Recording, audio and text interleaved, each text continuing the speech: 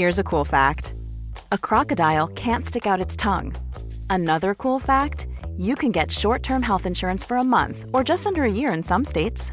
United Healthcare short-term insurance plans are designed for people who are between jobs, coming off their parents' plan, or turning a side hustle into a full-time gig. Underwritten by Golden Rule Insurance Company, they offer flexible, budget-friendly coverage with access to a nationwide network of doctors and hospitals. Get more cool facts about United Healthcare short-term plans at uh1.com.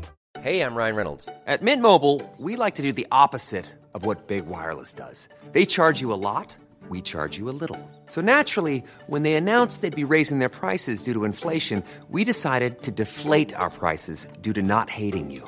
That's right. We're cutting the price of Mint Unlimited from $30 a month to just $15 a month. Give it a try at mintmobile.com/switch. $45 up front for 3 months plus taxes and fees. Promo rate for new customers for limited time. Unlimited more than 40 gigabytes per month. Slows full terms at mintmobile.com. You're listening to the QuickBook Reviews podcast. Brighten your day with a book. Hello, my fellow bookworms. This is Philippa from QuickBook Reviews. 2 author interviews, 5 book reviews. How are you all doing? Well, I thought I was doing fine. I'd invested in a new set of weighing scales, and I don't mean for the various ingredients I would casually throw into something I'm cooking. No, I mean for me and my weight. So I have this app on my phone and I got these new scales and it's supposed to upload all this incredible information. And apparently I was told, it makes a noise as it uploads. I was like, this sounds great. So picture the scene, got on the scales, waiting for it all to sync up. And I was expecting something, I don't know, a bit like a Disney effect with some nice fairy music, or I don't know, something uplifting, something that really recognises what I'm trying to be healthy, even though I keep failing. I just really would put me in a good mood. Whatever the weight, whatever the results, each their own. I just wanted something to acknowledge where I am. And this, I've recorded it for you because I needed you to hear this. This is what they played. Can you believe that? Is it just me? What? Why would they play that sound? It sounds like they're saying, "Give up now, you 10-ton Tessie, and don't bother." It was almost like it was, "I'm sorry, but this app is for athletes only, and you don't fall into that category." It reminded me of those things at the fun fair where you used to get a big hammer and wallop a thing to see how hard you could hit it.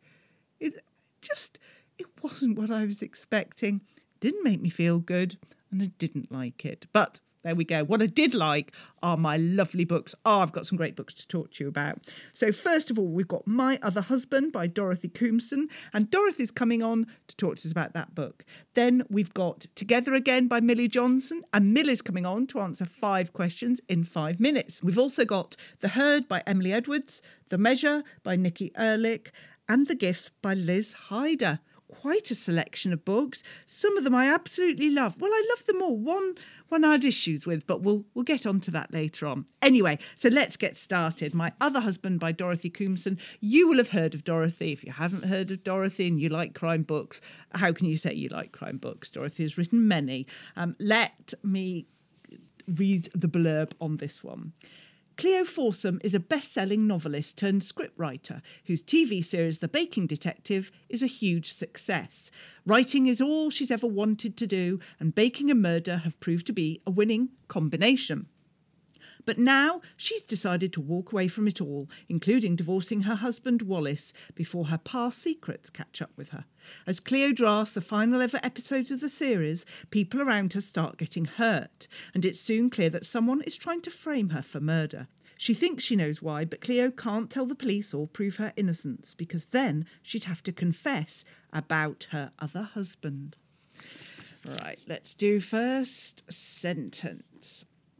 Chapter 1, 8th of August 2022, offices of Burfield & Co, Brighton, afternoon. You really didn't have to come into the office to see me about your divorce. You do realise that, don't you, Ms. Forsome? I nod. I know I could do it all online, that it'd be cheaper and probably quicker, but I didn't want a paper trail or online trail. Yeah, I mean, Dorothy is just such a proficient crime writer. It's just excellent. And this book is another excellent story. But enough about me. Let's talk to Dorothy now. Dorothy Coomson, whose latest wonderful book is My Other Husband. Welcome to the podcast. Hello. Well, 2 million copies sold, translated into 30 languages. I mean, crikey, You've written a book or two, it's fair to say. Obvious first question, what gave you the idea for this book? That was based on thinking about what I write, the fact that I'm a writer, and I sometimes kind of dispatch people in quite horrible ways. And I thought, what if this started happening to me in real life? What if, in reality, the things I write about started coming true and someone was doing this to kind of set me up for murder, but I couldn't, there'd be a reason why I couldn't tell the police that I was innocent and prove that I was innocent, because then I'd have to explain who I did think was doing it and some sort of dark secret, some deep sort of sinister secret from my past. And I came up with the idea for the character, Cleo, to have been married in the past and to have a connection to a murder that's been unsolved in the past as well. And once you got that idea, were you really excited to write it, because it's such a great concept? Yeah, I'm excited to write all my books. So yeah, I was really excited. I always start off going, yay, it's going to be really easy. I've got this great story. And then by the end of it, I'm like, oh, this is really hard. Why did I decide to do this? Because, yeah, you start off kind of all hopeful and thinking, yeah, this is going to be easy and you're going to whiz it out. And I don't know why I think that after 18 books, I've never whizzed out or banged out a book in my life. But every time I keep thinking, this is a book I'm going to do this with. I'm just going to sit down. It's just going to flow, and I'm just going to be there. It's going to be finished in no time, and it never ever works out like that. Is it true about hitting the 30,000 word mark that's at the point that every author thinks, oh no, this book is not happening? Oh, maybe it is. I don't know. I've never. I don't. I know this horrifies a lot of writers. I don't actually write in order, so I don't write in sequence. So I don't start at the beginning and then work my way to the end. I sometimes start at the end and work my way back, or sometimes start in the middle and go each way, forward and back. So I don't actually keep that much of an eye on how much I've written, the sort of word count. So I will have, which is quite ironic because I started Word Count Wednesday where people tell me their word count. I do kind of sometimes note down what it says at the bottom of my Word document, the number, and then I'll add it to my notes function, which is when I add it up. And then at some point, I'll sit there and say to my husband, if I don't note it down, I'll open up all the documents I've got, and I'll say to my husband, can you get the calculator out? And I'll read out the numbers to him, and then he'll add it all up, and he'll go to me, so what do you think you've done? And I'll go, ooh, well, maybe about 40, 45. And here we go, yeah, you've done 95, so you better wrap it up soon. And so are you plotting a lot before you start writing? Because to be able to work forwards and backwards, that's a really unique way of writing. No, I'm not really plotter. I'm not a plotter in the way that other people are plotters. I kind of know what needs to happen. I'll start the book and I know what needs to happen. I know what the story is, the sort of like the start of the story. But as I say to people all the time, don't wait for inspiration to start writing, or don't wait for the whole plot to be in your head before you start writing, because you won't. You just delay it and delay it and delay it. So what I do is I'll start writing. I'll have the idea. I'll know where I am. I'll have scenes in my head that need to be written, and I'll know sort of what the end game is, where I need to get to with the story, and I'll start writing. And a bit like life, you know how life takes all these twists and turns, and so I'll go with these twists and turns. I often know what needs to happen to get to the end, to make the story work. But then, as I said, with life, things will come in and completely veer me off course, and I'll be like, okay, I've got to go with this because this is where the story is taking me, and this is what's more realistic. For example, with My Other Husband, that wasn't kind of really the planned ending, but it kind of, that ending came to me and I was like, yeah, this is how it needs to end. This is what needs to happen. So, Yeah. It's just so interesting. And do those characters stay with you when you finish writing? Oh, yeah, especially the ones I kill off. Especially, yeah, the ones you kill off, you kind of go, okay, maybe I should have done that to them. Do you think maybe I should have not done that? Especially with my other husband, the people who I kind of bump off in that. Power you have. I know. Well, yeah, that's it, isn't it?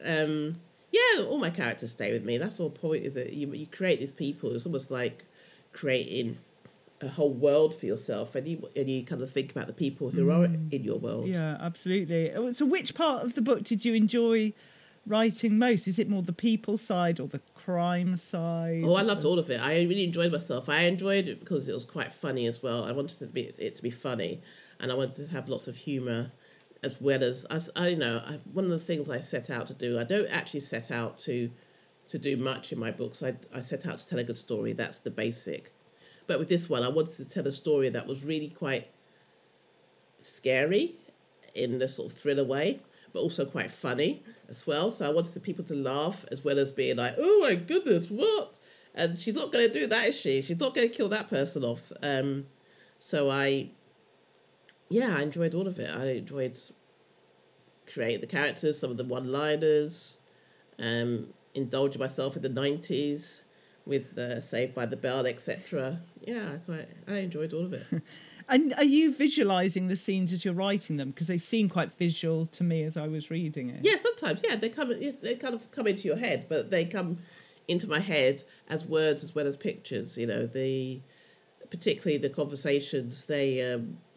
Conversations, a lot of them are words, to and fro in my head about how the person's saying it and what they're saying and why they're saying it, but also what's the end goal for saying it. Because as with a lot of things, people have one conversation, meaning they're having a completely different conversation.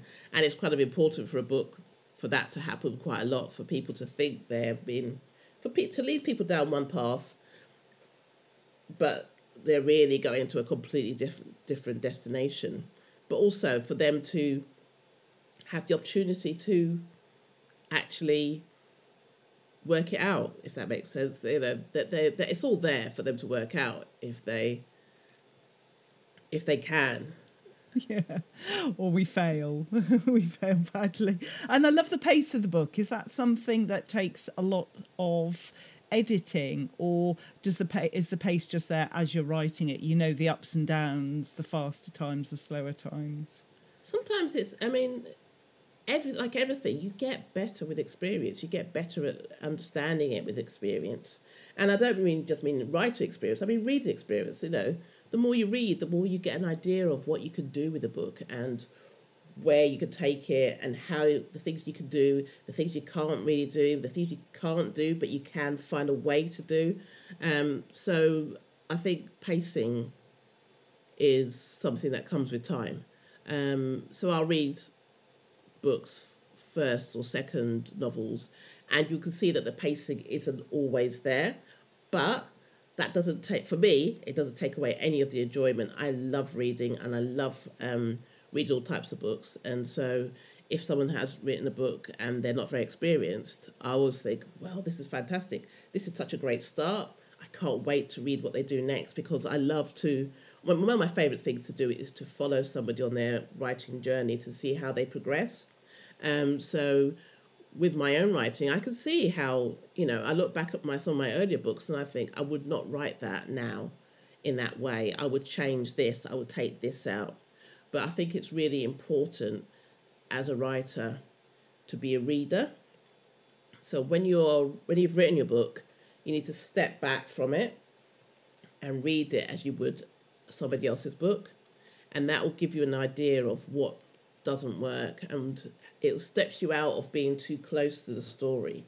And if you can do that, it makes your life a lot easier when it comes to dealing with other people, because you're going to have so many other people working on it, so many other people with their opinions on it. And if you can be the first person, the first line of editing, and stepping back and going, that doesn't need to be there, this bit, although I loved writing it and I think it's beautiful language and I think it's the best thing I've ever written, which I think a lot of times, this is the best thing I've ever written. I'm winning awards for this. This is going to get me onto the Booker. And then I'll step back and I go, really? We don't need 5 pages describing a leaf. It's got to go. But that's for my type of book. For my type of book where the pace and, we need to keep going and we need to keep people reading. But for other people, the pace is a different thing. It's necessary in a different way. So,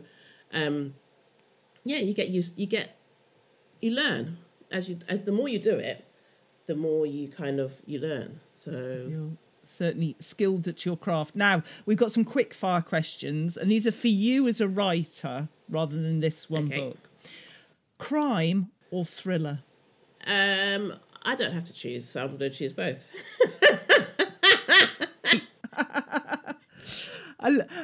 Let's see what you say to the next one. Lots of edits or no edits? Oh, I love editing. Lots of editing. I love editing. It's the best part of writing for me. The best part. I can just throw it all on the page and then I can just cut it all out and rip it apart and then put it back together. That's the best. The power. Book cover or book title? You can't have one without the other. I know I'm not copying out of it like I did with the other one. The thing is, there was a phase when people were reading more ebooks and stuff, so you couldn't see the cover, and on the tube and the train and buses like that. And I mean, it's been a while since I've commuted, but before, when I did commute, absolutely the cover, you could see what a book was about, what sort of book, and then you'd get off the train or you'd get off the bus. And you'd walk past a bookshop, you'd walk past any other place, and you see that cover again, and then you kind of understand. Oh, maybe I might try that. That might be for me. So, and the same with the titles. I know with my best friend's girl, my third book, a lot of people picked it up because of the title and the cover. They picked it up. They hadn't heard of me. My name was irrelevant in that. My name is tiny. If you see my early covers, my name is tiny.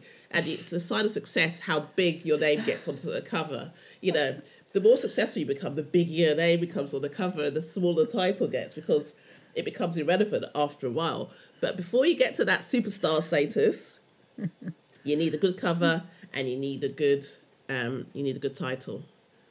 Well, you're not selecting one, but I agree with your rationale. So, okay, we'll let that one go. Audiobook or ebook? They're completely different things. Which would you listen to more or read more? If you couldn't read a printed version, do you know what?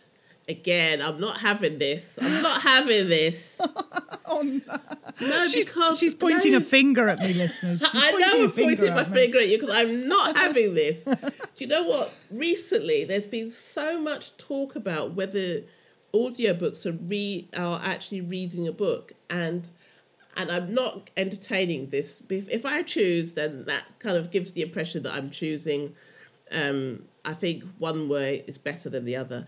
No matter how people consume a story is important. So, okay, fair enough. The last quickfire question, and I'm quite worried now when I say this one.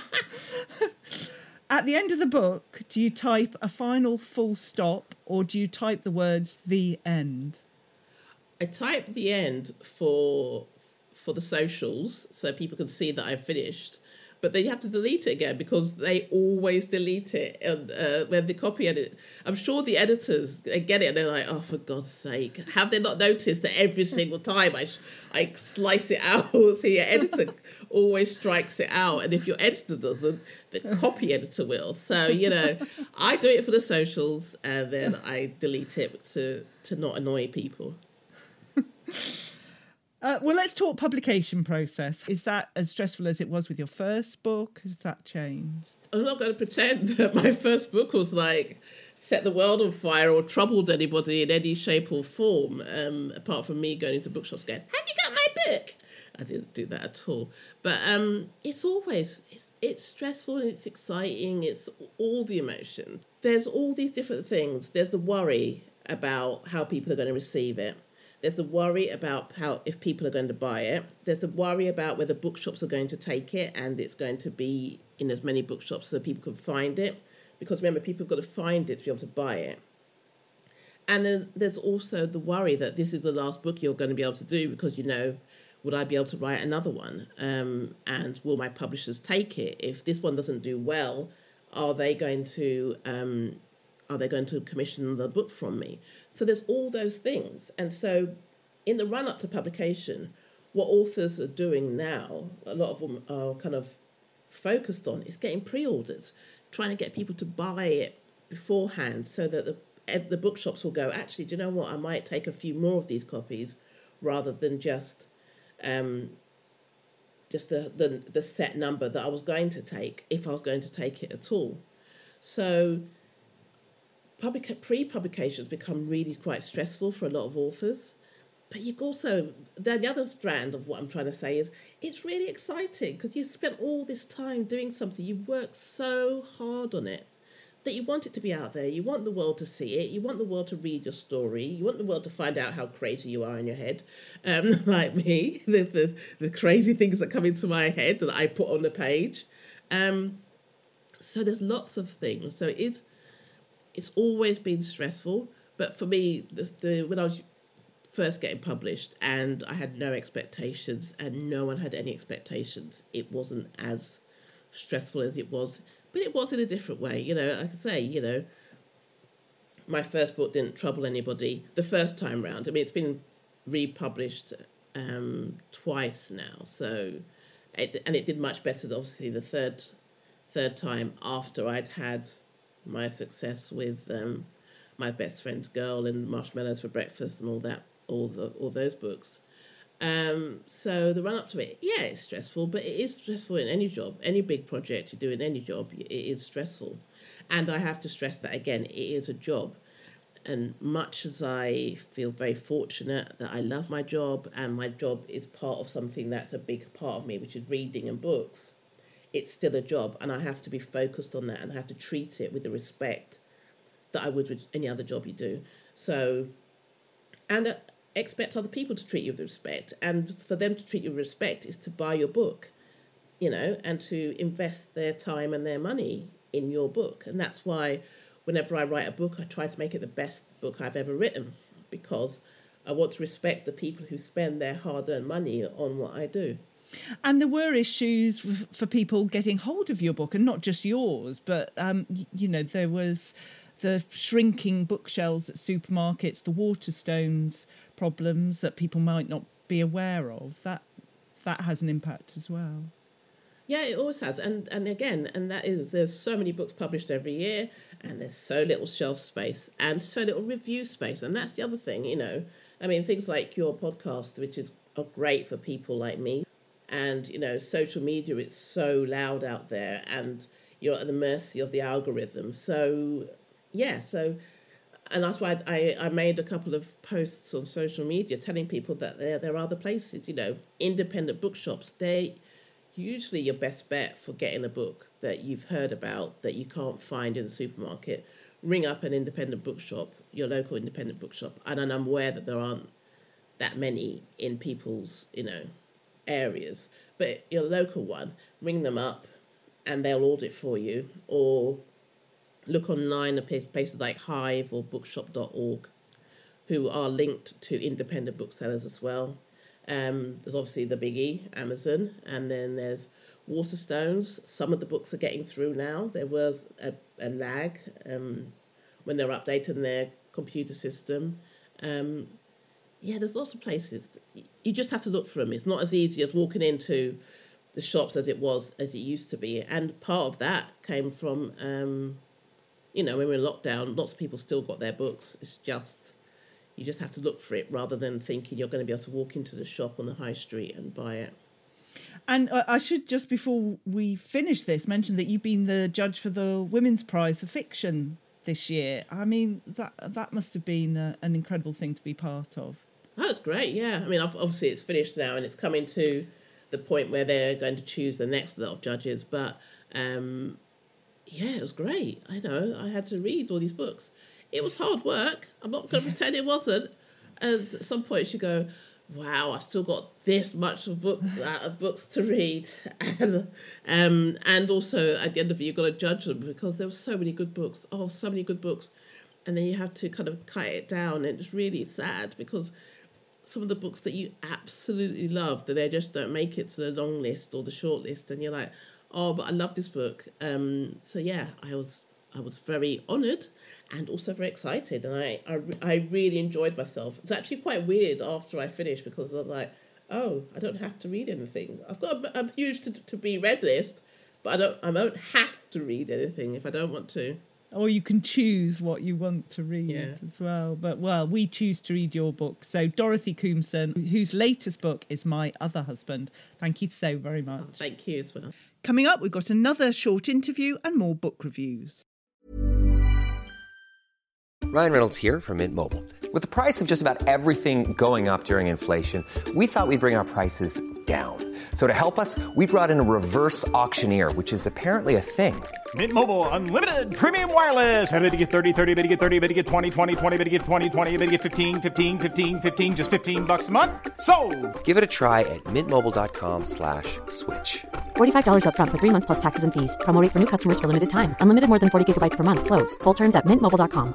Even on a budget, quality is non-negotiable. That's why Quince is the place to score high-end essentials at 50 to 80% less than similar brands. Get your hands on buttery soft cashmere sweaters from just $60, Italian leather jackets, and so much more. And the best part about Quince, they exclusively partner with factories committed to safe, ethical, and responsible manufacturing. Elevate your style without the elevated price tag with Quince. Go to quince.com/upgrade for free shipping and 365-day returns. Hey, it's Ryan Reynolds, and I'm here with Keith, co-star of my upcoming film, If, only in theaters May 17th. Do you want to tell people the big news?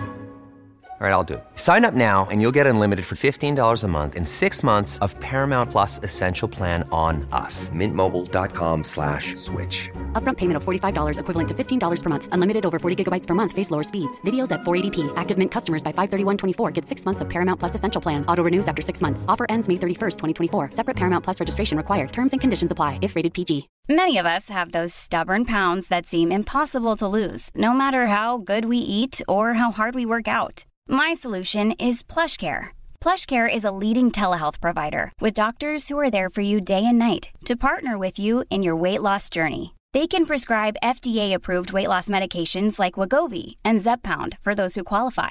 Plus, they accept most insurance plans. To get started, visit plushcare.com/weightloss. That's plushcare.com/weightloss. Next book is by Millie Johnson, Together Again. I remember the first book of Millie's I read was one, it was based on a cruise ship, and I don't know how long ago it was. My head's saying 20 years. I think it's something like that. But I remember enjoying it so much. Really good. Well, do we say emotional fiction these days or commercial fiction? Anyway, whatever. They're stories, good stories. And this one is another great story. So buckle up because this is an emotional journey. Jolene, Marcia and Anis have convened at their beautiful family home, Fox House, following the death of their mother, the cold and impenetrable Eleanor Vamplew. Born 7 years apart, the women are more strangers than sisters, but working together to arrange the funeral and pack up the house, they begin to open up to each other and bond, despite the bomb their mother has thrown in their midst. And let's go for the first sentence, chapter 1. The girl they all knew as Mai walked down the stairs with her rucksack, carrier bag and pet transporter. There was a crescent of women waiting there in various stages of upset, ranging from silence to crying. It's just when it comes to emotions, Millie can write. And well, she's got so much to say.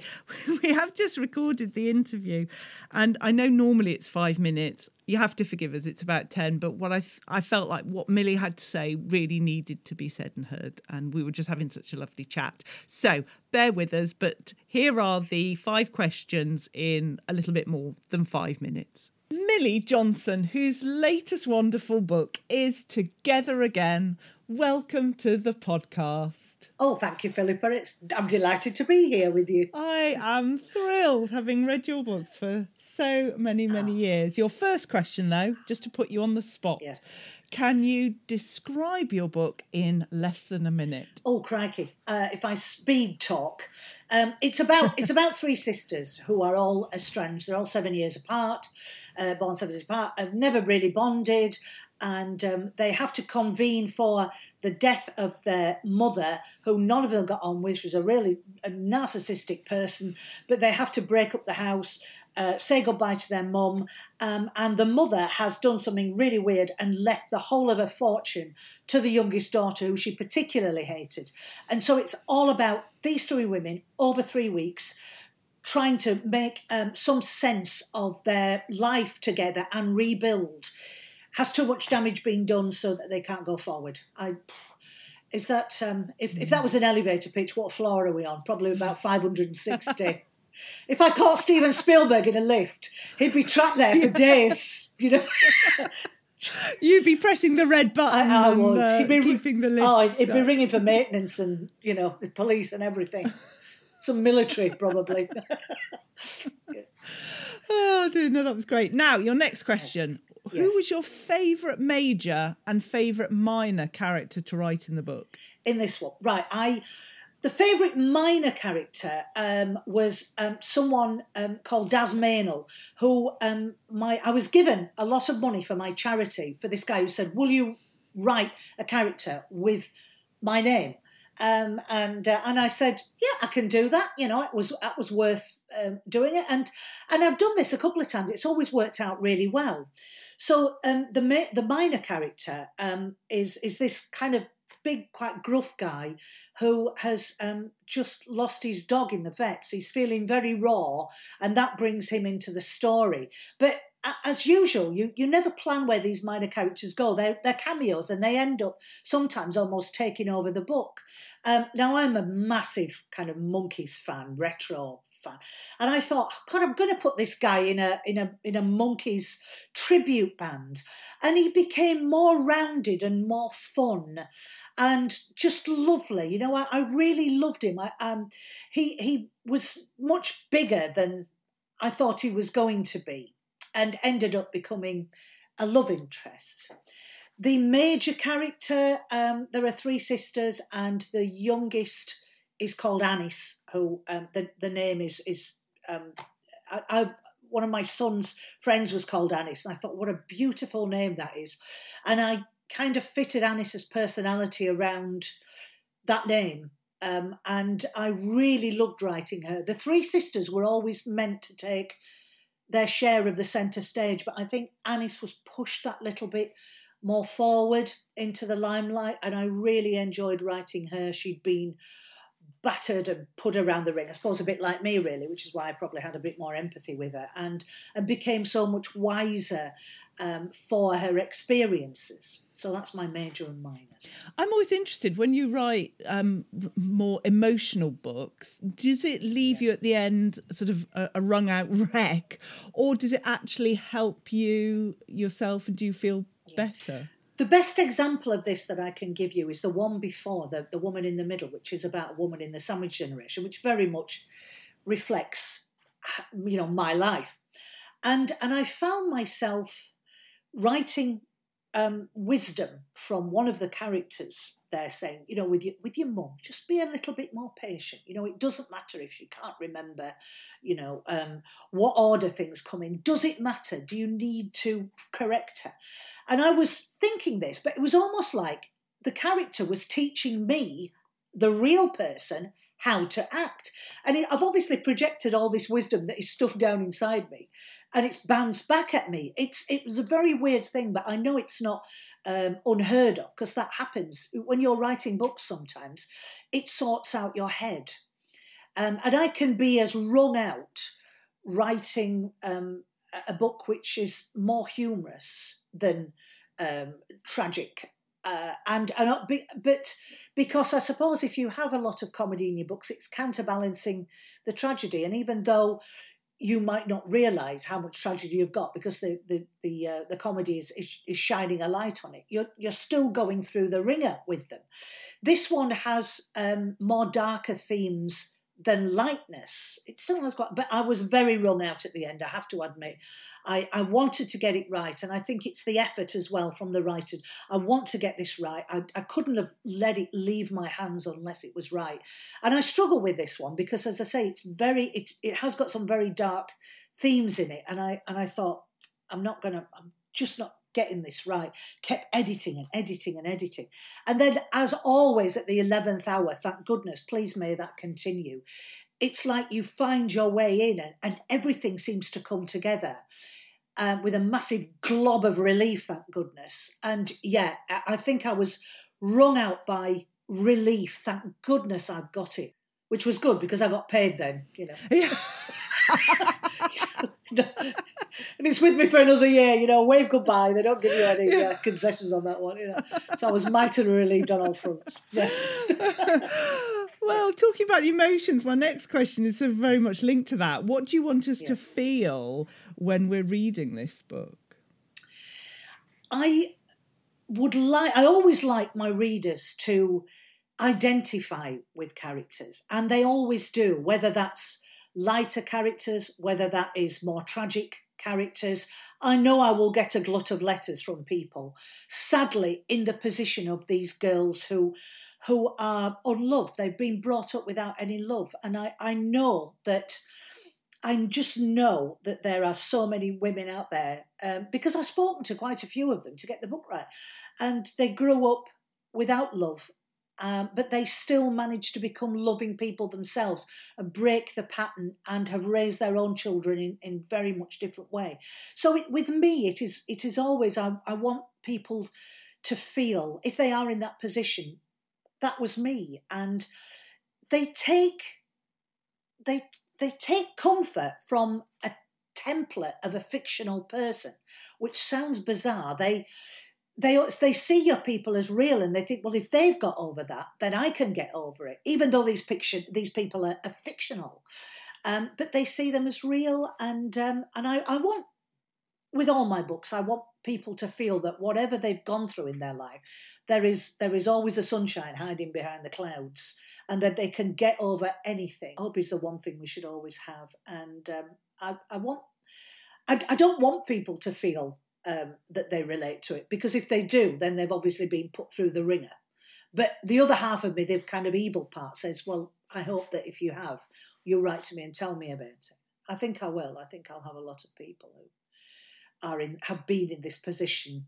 You know, you read about it in papers, don't you? When you've been brought up yourself with love and full cupboards and warmth, there comes a point where you get to a sort of teenage life or whatever and realise that you've got some mates who really have had bad upbringings and they haven't had those basic needs met. I imagine the queue for book signings with you is very long, because people have experiences that they want to talk to you about as they see you. They do, and they say, there's a queue, I'll not keep you long. And then they do. But once they start, it starts to unravel. So I'm not the sort of person that says, I'm sorry, you know, move on, or one of my minders moves them on. You're privileged. People want to tell you their stories. And so, you know, if it goes on for about an hour, then I might have to say, look, you know, can we talk in a bit? But it never has. People don't mind in queues being slightly inconvenienced, I think. And a lot of the people who see people at the front talking think, oh, well, that gives me the opportunity to tell my story. And they do. And you know, they tell you some great stories, and they kind of stock up in your head as almost future plots sometimes. I'm sure. Now, your next question. This is a slightly different one. What food and drink did you consume when you were writing Together Again? What was powering the writing of it? Powering writing as do, as usual, an awful lot of coffee. I do have a lot of coffee. And I'm a natural tea drinker, especially now that Yorkshire Tea have brought out the one with the biscuits and the jam flavouring. It's my favourite one, the biscuit brew. Love it. How have they done that? How have they done that? It actually tastes like, you've left some residue of a rich tea in there, doesn't it? Yeah. A lot of coffee.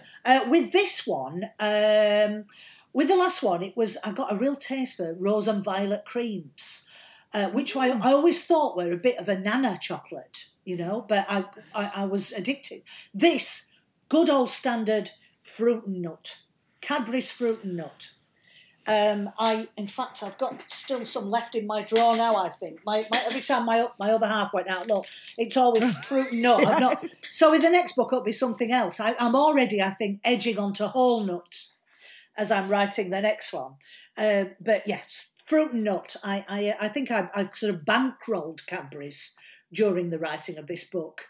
If they record major profits this year, you can thank me for that, because Well, I always consider, a lot of their chocolate is fair trade, so I consider it charity work to be eating Cadbury's. Oh my goodness! I've just made me want to buy a load more bars now. It's my volunteering. It's what I do. Isn't it great what we can? Isn't it what we can do in our brains, and sort of like, that's almost like compulsory to have it, isn't it now? And for me, fruit and nut there's raisins in it, so that's a health food, I'm afraid. Yes, one of your 5 a day. Yeah, absolutely. Anyway, your last question. Sorry, what's been your most memorable moment so far in your writing career? There's been some really big things that have happened, some really nice awards, etc. And I think the one thing that stands out is that I always thought these big things, these big markers along the way, would be the real important ones. Like when you get your first deal, I thought that would be the pivotal moment. And of course it is. It is a pivotal moment.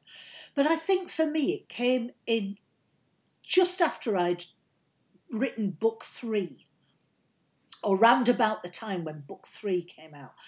And it was finding that I'd got a readership, that some people had read my books and enjoyed it enough to read book 2 and were now writing to me to say, when's your next book out?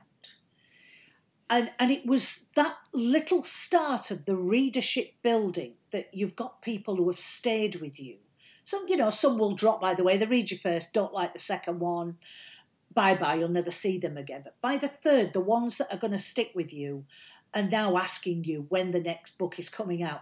And it's like, steady on, love, because they've read your third book in a night and are now asking you the next day, the day after publication, when's your next one coming out?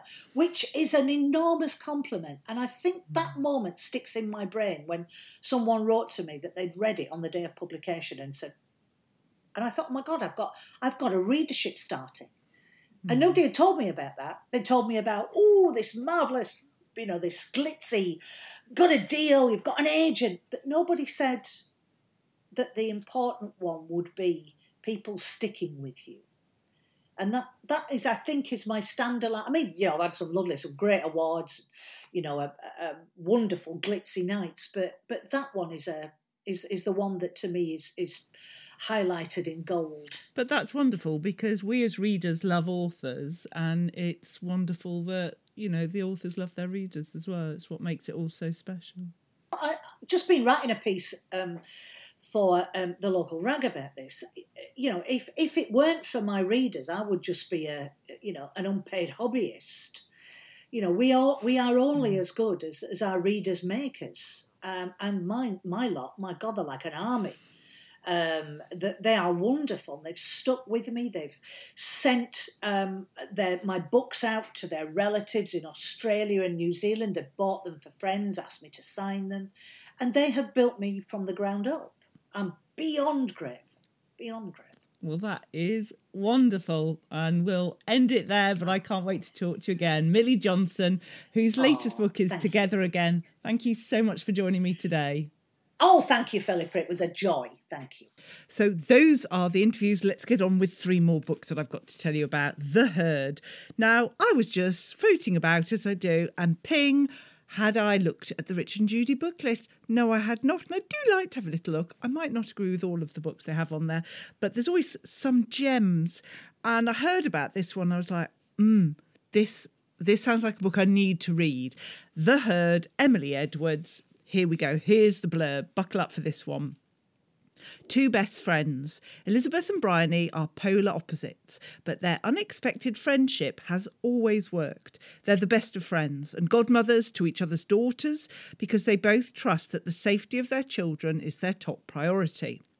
Little do they know that they differ over one very important issue, and when Bryony, afraid of being judged, tells what is supposed to be a harmless white lie before a child's birthday party, the consequences are more catastrophic than either of them could ever have imagined. And some. And what's so interesting, I'm not giving anything away, is the book starts with in a court. It's actually in a court scene, so you know things haven't just got a little bit challenging. You're not going round for cups of tea. You're in court. Anyway, here we go. Chapter 1, Farley County Court, December 2019.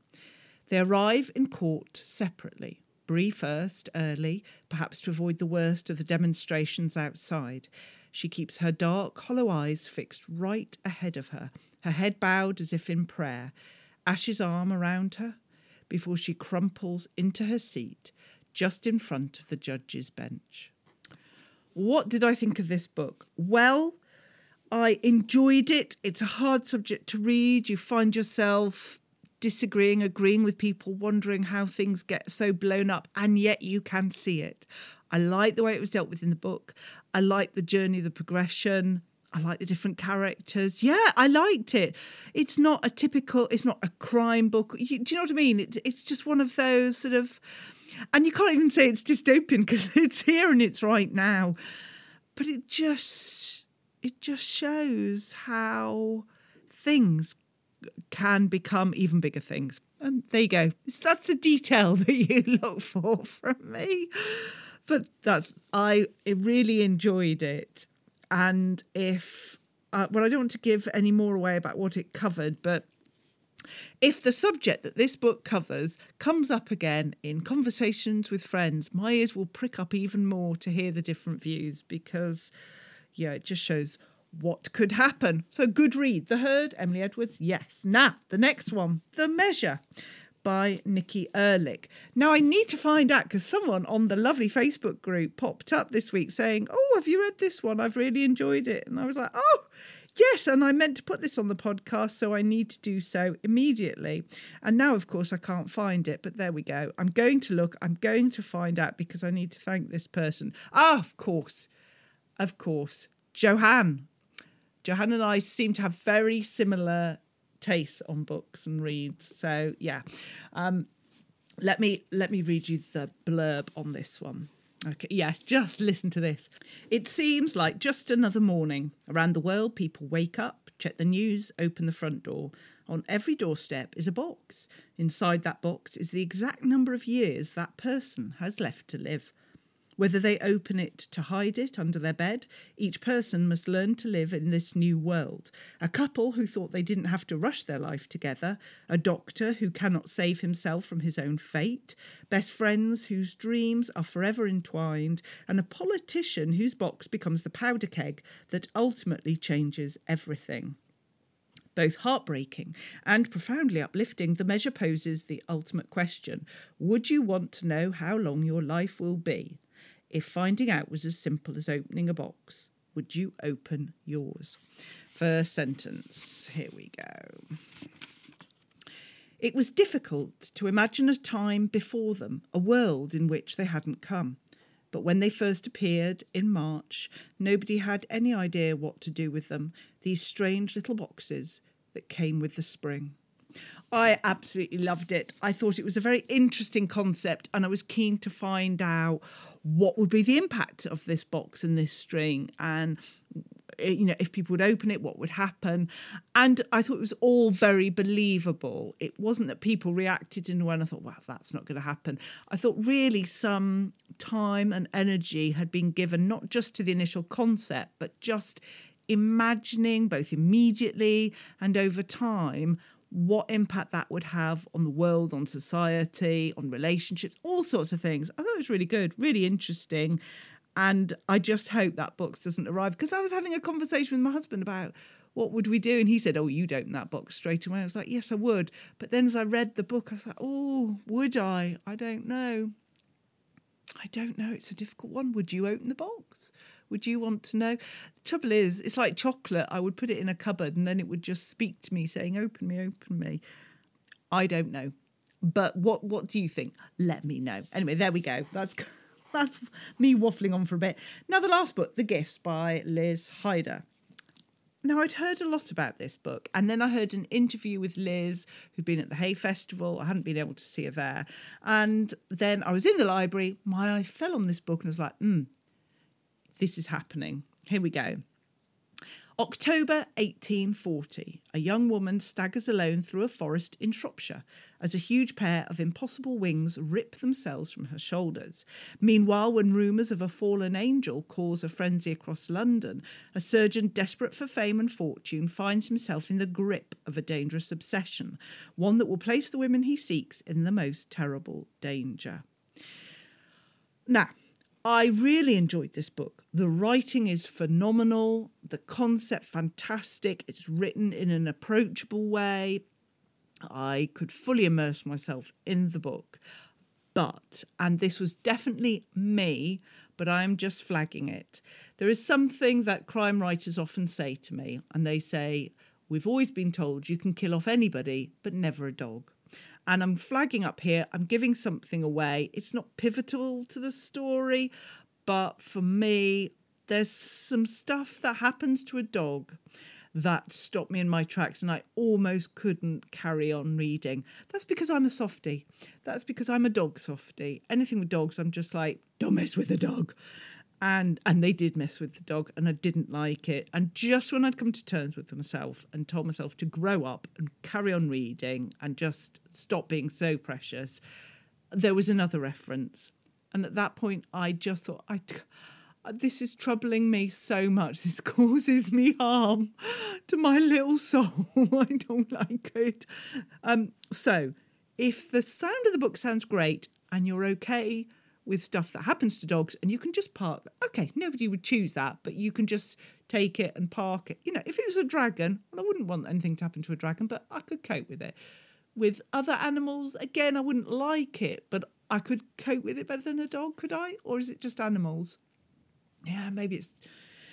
Yeah, just do it to a person and then I'll be fine. Which makes me sound even worse. The local police are probably on their way round now. Social services, the whole lot.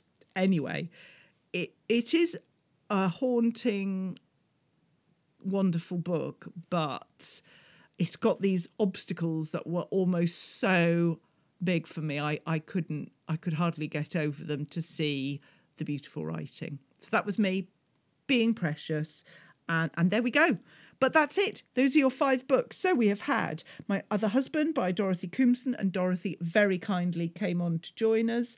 Then we had Together Again by Millie Johnson, and Millie very kindly came on to answer 5 questions in 5 minutes. We had a lovely chat, took a bit longer than 5 minutes, but it was worth it. Don't care. Who cares? It was lovely. Then we had The Herd by Emily Edwards, The Measure by Nikki Ehrlich, and The Gifts by Liz Hyder. The Herd, The Measure, The Gifts. There we are. It's as if I carefully selected it and curated that collection for you. So all those 3 books began with the, but that would be a big lie. And I didn't. I wish I had, but I didn't. There you go. And on that bombshell that reveals that I gave no thought to the word the, that's a revelation for us all. I'm going to leave you. I think it's time I went and had a cup of coffee and I sit down. I'm really hungry again. Whenever I do these podcasts, I get really hungry. I don't know why. I record them at different times. I don't know, talking about books just makes me really hungry. Well, I don't know what a psychoanalyst would make of that. But anyway, she's waffled, she's done, she's going, she's gone. Have a wonderful week. Look after yourselves, and I'll see you very soon. Take care now. Bye-bye. You've been listening to the Quick Book Reviews podcast. That's enough books, said no one, ever. See you again soon.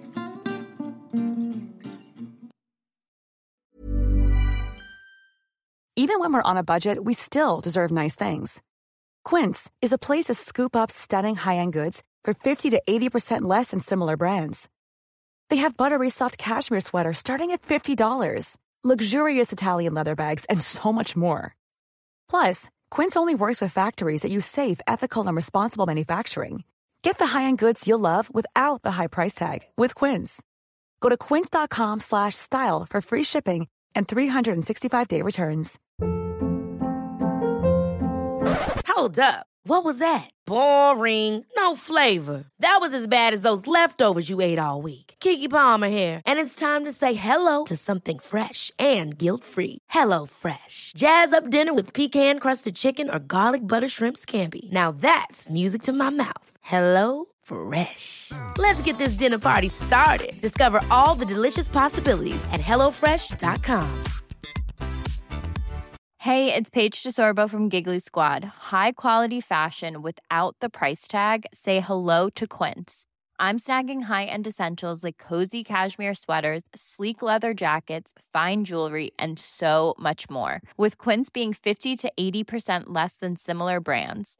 And they partner with factories that prioritize safe, ethical, and responsible manufacturing. I love that. Luxury quality within reach. Go to quince.com/style to get free shipping and 365-day returns on your next order. Quince.com/style.